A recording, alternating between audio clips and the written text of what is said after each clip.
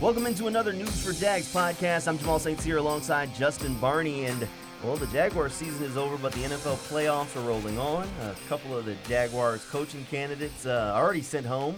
Shad Khan had already interviewed Kellen Moore, the Cowboys offensive coordinator, and was hoping to interview Dan Quinn, who said he wouldn't interview until the Cowboys season is over. And, well, now he is available. It's over. Yeah, he and Kellen Moore both having home for January. So disappointing loss for the Cowboys. But, hey, good for the Jaguars, right? Yeah, it is good for the Jaguars in a sense that Shad Khan now will get that chance to interview Dan Quinn if he wants. There are a lot of reports out there that Quinn will likely land a head coaching job this offseason.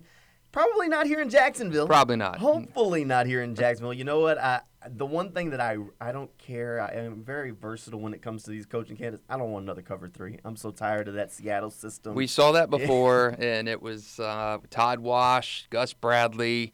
We know how that defense and that pairing went over here in Jacksonville. Gus, one of the worst coaches statistically in Jaguars history. I think 14-48 was his record. Todd Wash was booed out of town basically by the fans here. So, hey, a little bit of variation from that Seahawks defensive scheme if we can.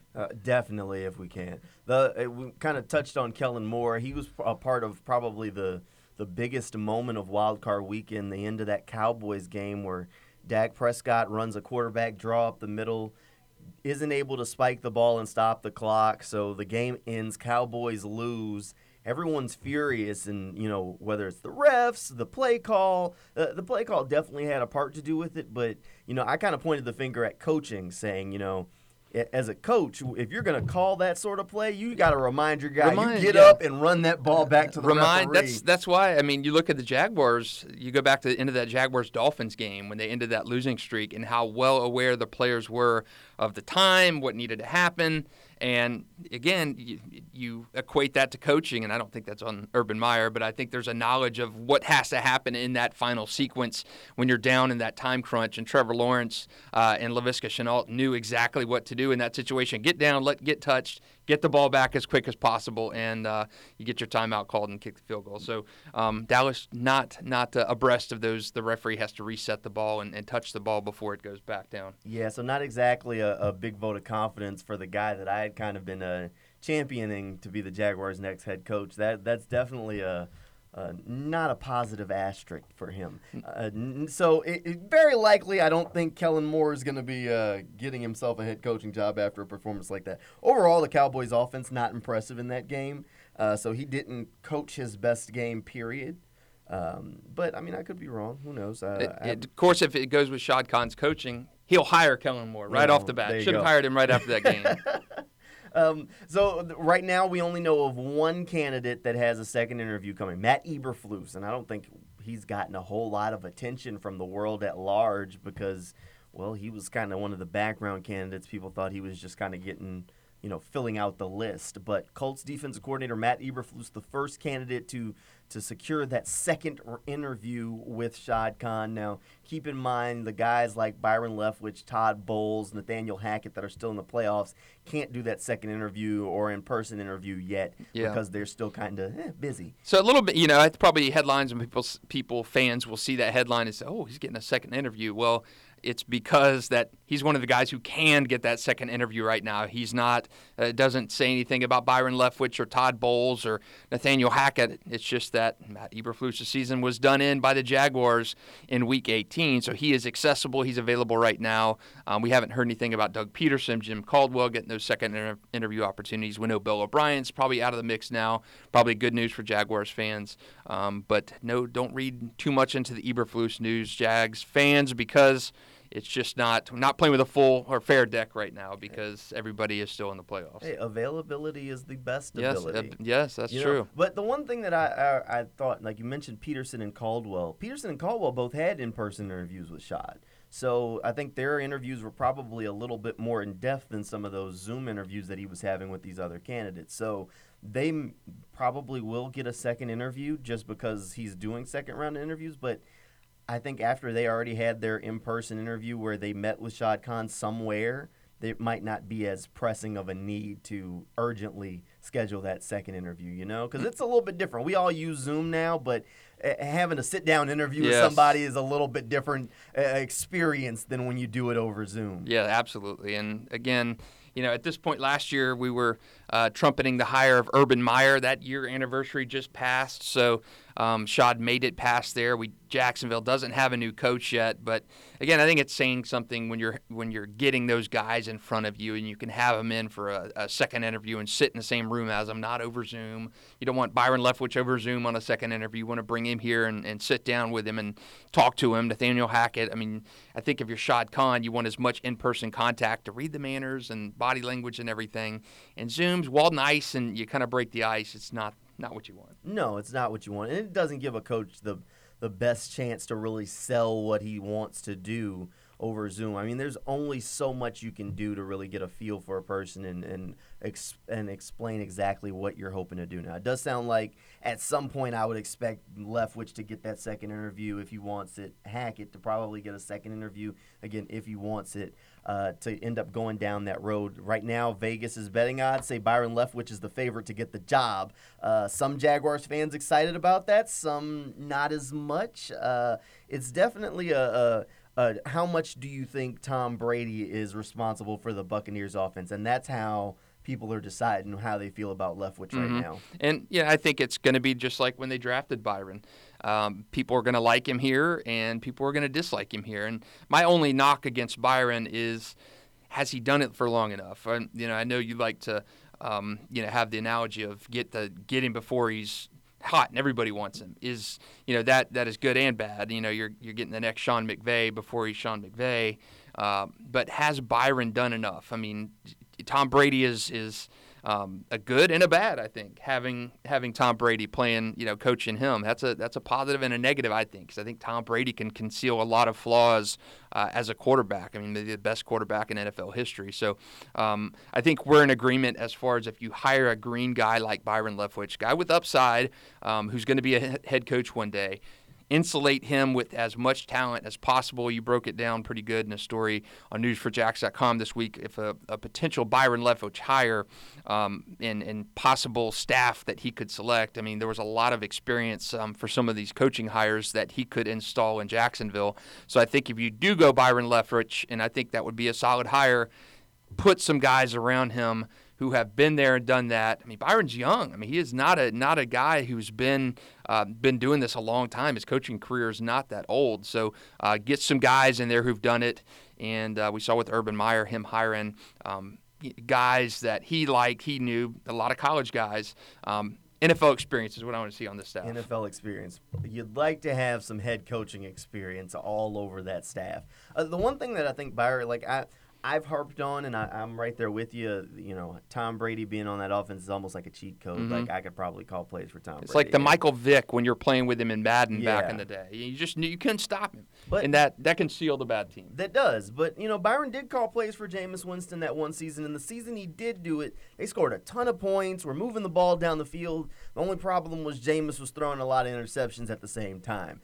Now, we have since seen that, Jameis has reined in some of those interceptions under the tutelage of Sean Payton there in New Orleans. Eye surgery. And he had some LASIK. The eye surgery. That did help. So you question maybe if it was the LASIK that he needed or if it's just a different coaching style. But, I mean, a young coach to roll in there and say, okay, let's take Jameis Winston and these guys and turn them into a high-powered scoring offense. They did have wide receivers, and Jameis Winston was a highly touted quarterback. But, I mean, I think they did a relatively good job. It's a very aggressive offense that Bruce Arians and Byron Leftwich run. It pushes the ball down the field consistently. And part of that is you have to have either a veteran quarterback, a la Tom Brady, who knows when, where to take those shots and is very decisive when he does, or you have a Jameis Winston who has all the arm talent in the world but used to be a little free-flowing with where he'd take those shots and had no problem trusting that arm talent, maybe a little bit too much at times. Yeah, a little too much. So Leftwich should get a little bit more credit than we're necessarily giving him because he did do some good things with Jameis. It just so happened that Tom Brady fell in his lap. No complaints from Byron there. Yeah, no complaints from him there. I do think that Leftwich can be a good coach for the Jaguars. But I think the big thing for him would be surrounding himself with a great staff. It would have to be a great staff. That's why I really wanted to go through, and I was diving in that list and, coming up with guys like Mike Zimmer. Him and Mike Zimmer cross paths in Atlanta. Mike Zimmer just happens to be unemployed and would make a great defensive coordinator. He also has head coaching experience. Freddie Kitchens, he could coach tight ends, running backs, quarterbacks. He only has 1 year of head coaching experience, but good head coaching experience. Hines Ward just interviewed for the Texans head coaching job. Don't think he's going to get it, but he interviewed for it, and it's never bad to have guys that are getting interviews because there are a lot of coaches that aren't getting interviewed. I know your guy, Gerard Mayo. He's been picking up. You mentioned him even probably a month ago, and he's starting to pick up that momentum. I think he's interviewed for 2 head coaching jobs already. So I know he's not that coordinator, and he doesn't have that a lot of experience. But again, a bright young mind. He could be that kind of a Byron Leftwich type of candidate. But again, I go back to NFL experience. Mike Zimmer's got it. Former head coach, Matt Nagy's out there. There are guys out there that are available. I look at it like when Jacksonville, Dom Capers was available, a former defensive guy, head coach of the Panthers. And what did he do? He came back and worked in Jacksonville after he left Carolina. So I think as much NFL pedigree and NFL mind, NFL experience you can put on a staff, if you hire a Byron Leftwich kind of guy, is much needed to navigate him through that growth process. Urban Meyer said he went out and hired all this NFL experience. Well, he hired the wrong guys. Right. The wrong guys. Well, he didn't hire much NFL experience. It really, outside of Bevel, Shoddy, they have some guys that have NFL experience on that staff, but it wasn't real extensive. None of them were, head coaches at any point. There was not a single guy with head coaching experience on that staff besides Urban Meyer. And Joe Cullen didn't have that defensive coordinator experience. Exactly. And He'd been in the NFL, but never a coordinator. So he's learning on the job. And we're saying he put a good product on the field. He did the best with what he had, and I think did a remarkable job. Probably the best coach on that staff this year when you look at it. So, but again, I think an experienced offensive and defensive mind, if you're hiring a guy like Byron Leftwich, is a necessity. That's key. There are some other coaches we'll see, and like I said, I expect Nathaniel Hackett probably gets a second interview. I know he kind of has a bad taste in some Jaguars fans' mouths from falling on his face a little bit that 1 year here. He wasn't exactly gifted a great offense to work with there. Like Bortles. Not a great Jaguars offense at all. But he still has that same asterisk that people are giving Byron Leftwich, working with Aaron Rodgers. How hard is it to have a good offense when you have that at quarterback? Well, the Jaguars have Trevor Lawrence, and if he ends up being what most people still expect him to be, then you're going to be saying that about the offensive coordinator that's working here, the head coach that's working here. So really, you just want a guy who at least knows what greatness looks like, and can go and say, all right, Trevor, this is what the great ones do, and this is why you should do it. And I think we undersell what that ability to say, look, I worked with Tom Brady, and this is Tom Brady's routine, Trevor. This is what he did. There was a reason why Drew Brees was coming in here, and they were trying to bring in Jimmy Johnsons and Lou Holtz and all these guys during training camp last year to talk to the team.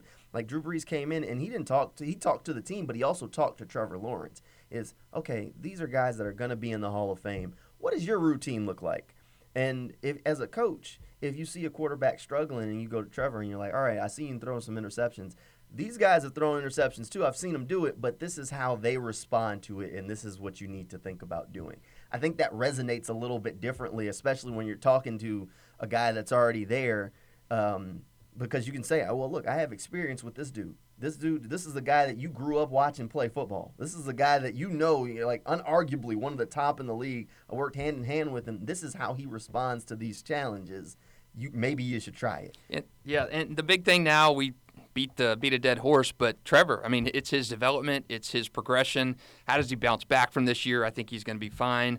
Again, we've heard it throughout the year on social media, emails, comments on stories. Trevor's a bust. Drafted too high. Should have taken Mac Jones. Whatever came out of fans' mouths about it. Trevor is going to be a star, and we've got him in Jacksonville right now for 4 more years, provided they pick up his 5th-year option, and I would have done that the night I drafted him, because he's going to be that guy. Getting that coach who can unlock Trevor's potential and take him to that Aaron Rodgers level is what we need to have here. And is Byron that guy? Is Hackett that guy? I think it will come out of those four candidates. I think it'll be Nathaniel Hackett, Byron Leftwich, maybe Doug Peterson as that fourth one, and Matt Eberflus will be.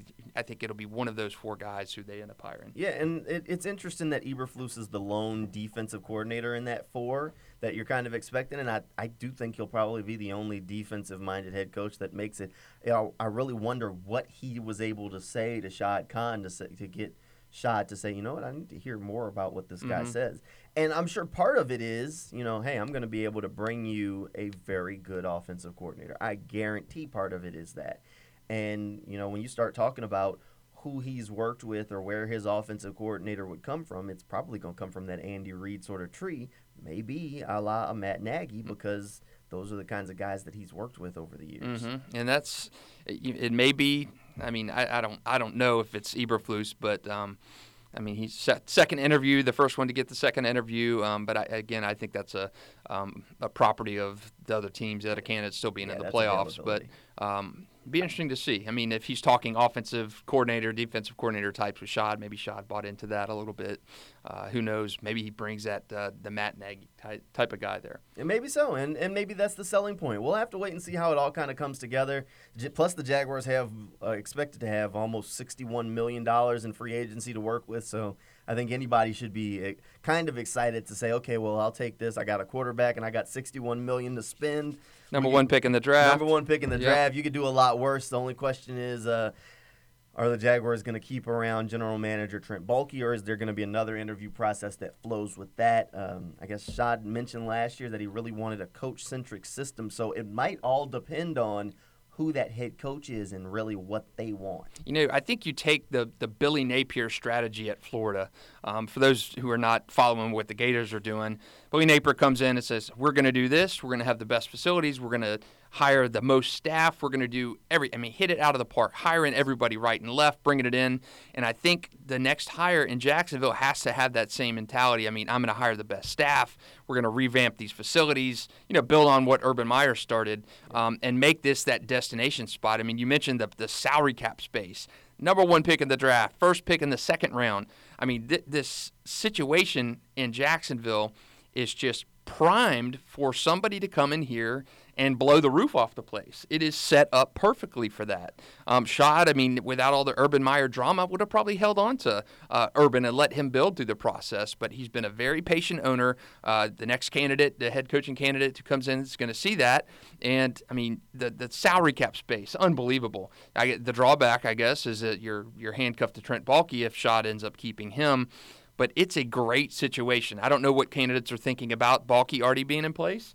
It's usually a clean sweep. So it'd be interesting to see how that has affected any potential candidates or if he survives. If he survives a coaching hire. Well, the one thing is that they were saying that Trent Baalke was the one pushing for Bill O'Brien.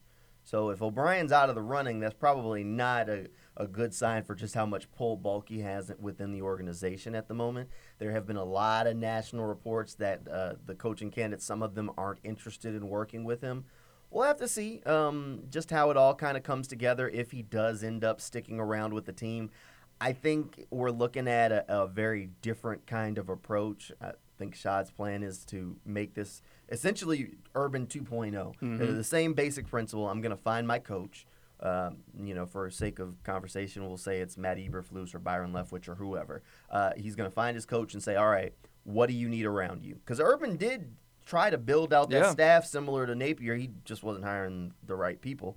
But he's going to try and do that again, and part of that, I guess, for that head coach is going to be deciding, do they have a better option to suggest, which is part of the reason why when I put together that list for Byron Leftwich, I made sure to include Adrian Wilson, who is getting interviews as a general manager candidate for the New York Giants and some of the other teams that have openings, and the fact that him and Byron at least have worked together previously in their careers, so there is some sort of relationship there. Because I think it's gonna come down to that coach. Does Byron go in there and say, you know what, I don't want to work with Trent, I want to work with Adrian Wilson. Mm-hmm. I trust him. We can build a winner together. Does Doug Peterson roll in there with a guy ready to throw out? There's a guy in Indianapolis.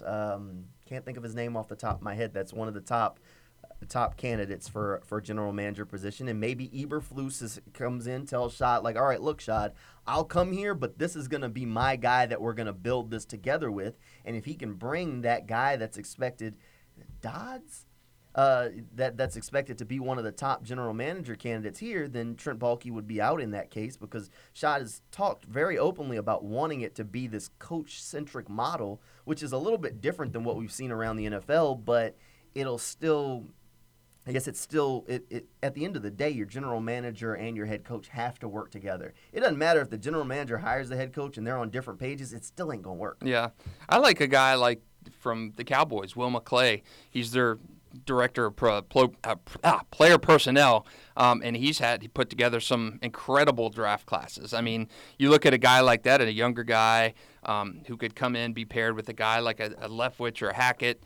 I mean, to me, I think that's more of an exciting possibility than retaining Baalke. I think, if you're going to make this a coach-centric association, again, like you did with Urban, that's one of the good things that Urban did, I think, is come in and say, hey, we want to make this destination. We want to upgrade facilities. We want strength and conditioning to be the focus of our players. We want to do, I think Urban did some good things early in his tenure. So a guy to come in and build on that, and to me, it would be great for a clean sweep.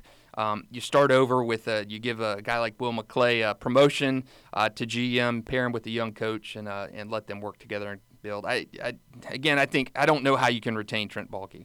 It's definitely going to be a tough sell, and I think as Schott really narrows the list, that has to be part of the conversation, because some of these coaches, one of the things I kind of mentioned with Byron Leftwich is if he's interviewing for that Chicago job, what if he gets an offer from both teams? Baalke probably is definitely a part of that, is an asterisk in that organization of when he starts making a selection. Does that coach that you want select your program? Because that's what it's going to come down to, because you want to hire the top candidate, but so does every other team. Yep, so that's true. We'll have to see how it all shakes out. Hopefully by our next News for Jags podcast, we'll have just a little bit more clarity on that full second interview list, and maybe a little bit even more than that on exactly where this thing is heading. But it sure does seem like Byron Leftwich has the most speed ahead right now toward the finish line. We'll have to see if that's how it all shakes out. Thanks for tuning in for another News for Jags podcast. We'll see you next time.